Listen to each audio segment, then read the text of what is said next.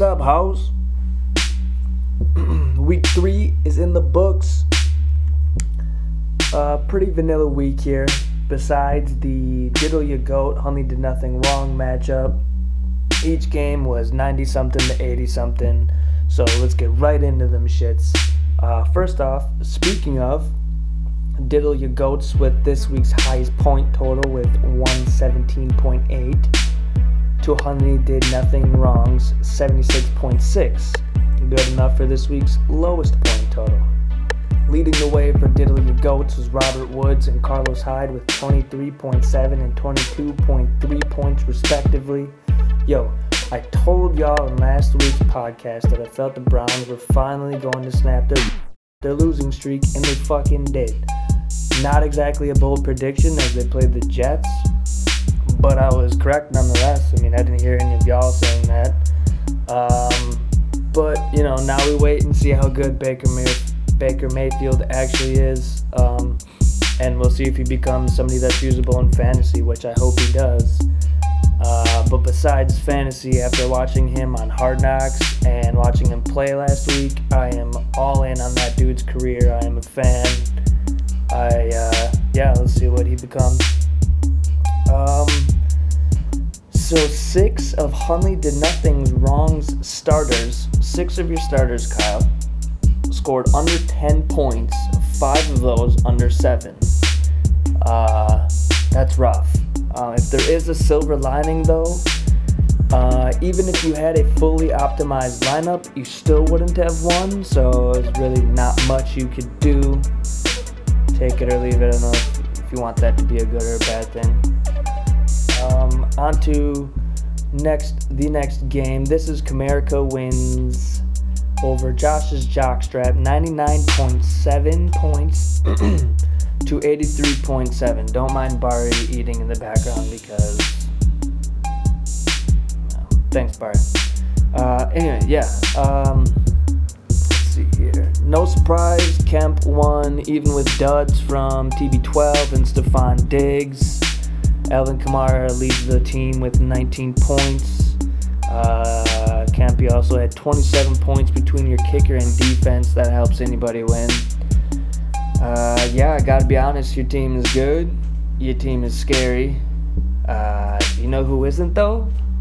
The fucking Vikings, dog, with the purple and yellow. Ooh. Got them cheeks tapped, son, by a fucking rookie quarterback on a team with no weapons. Like, y'all just got embarrassed by the Bills. I don't know, I just don't think championship contenders let that happen. You know, you got a tough game tonight. We'll revisit those clowns next week. On to the commissioner's squad. Patrick Mahomes remains the only bright squad for Josh's Jockstrap. The dude has, 896 yards through 3 games. 896 yards, 13 touchdowns, and 0 interceptions. That is dirt nasty. Correct me if I'm wrong, John, but you are a big fan of drafting injury-prone players, no? Or yeah or no? I don't know. I mean, 2 running backs on the bench. I believe in years past you drafted Jamal Charles when he went out for the year. Peterson, same thing. I don't know, it seems that you have an affinity for those types of players. Sorry, can we wait? Like 2 minutes, 5 minutes? Thanks, pal. Appreciate it. Onward. Them Thotweilers beat the Cunt Rags 96.3, 84.1. Leading the way for them Thotweilers. Roof! Cam Newton had 29.6 points, scoring his 2nd and 3rd rushing touchdown of the year. Thank you very much, Cam. Nothing too spectacular from anyone else, I must say. I do want to highlight James Conner. I had no idea until they mentioned in the broadcast last week that this dude was battling Hodgkin's lymphoma less than 3 years ago. The dude grew up outside of Pittsburgh, played at the University of Pittsburgh, and is now taking Le'Veon's place for the Pittsburgh Steelers. Like, that's dope. Kind of a theme for this week's podcast. I'm also all in on James Conner's career because that's just That's a dope fucking story. Manny, a little bit of bad luck for you. If the Eagles get another sack or two, maybe an interception or a fumble recovery, and if Philip Lindsay isn't tossed early for punching a dude in the nuts, you very well could have won this week. Yeah, that's the way she goes, Bob. Kind of crazy though. On paper, your team seems to have potential to, score 100 points a week, but yet you have the lowest point total in the league so far this year. I'm not trying to rub it in or anything, but that's just, that's crazy how shit works out like that. On to the next matchup. Murder's Booty scores 98, good enough to beat Dick Dude and the Booty Bros, who score 87. Leading the way for Murder's Booty, Drew Brees, 40.5 points, thanks to 2 rushing tuds from the 39-year-old. Ethan, I bet you are very relieved you pulled this win off.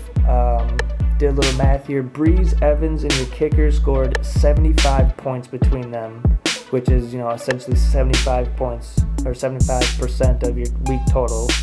And you had 4 players starting that scored 2 or less points. That's a close one.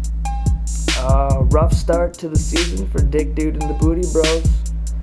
In years past, Le'Veon could have counted on Le'Veon to score, high enough points, like just go off like he would, like to make up for the fact that you might have 1 or 2 starters that, that just drop duds on you.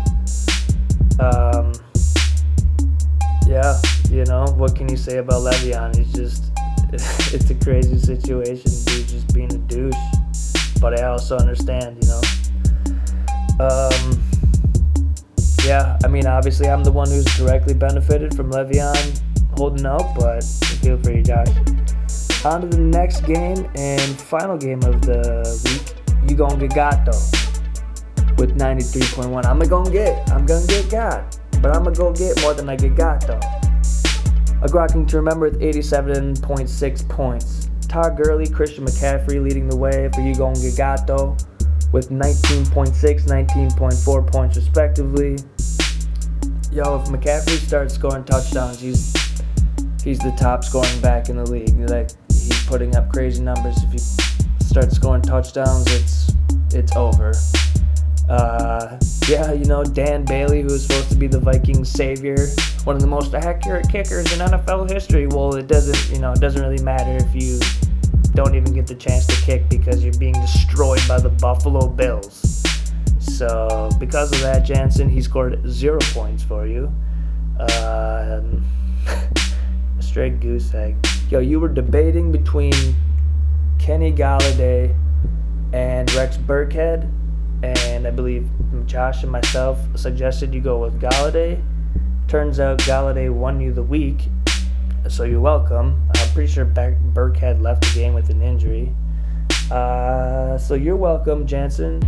And my apologies to you, Adam. A grokking to remember, Doug, real quick. I don't think everybody knows what you're referring to, with the whole thing. So just put that picture that you sent me a couple days ago or a week ago in the group chat, just so everyone understands. It makes the name much better. But as for your squad, Saquon is a stud. I think everybody knew that was going to happen. Tyreek kind of comes back to earth here with this week with 5 points or so. What more do you need to see from Adrian Peterson until you start him? I say send it. Fucking see what he does. Put him in the starting lineup. What else here? Deshaun Watson and Bill Fuller. Nice games. Continued to be a nice stack. Playing them both together. And I'll be back in a minute. The only thing I was going to say about that is just Fuller's numbers in it's 15 or 16 whatever games that he's played with Deshaun. His numbers are outrageous. And that is it for the matchups.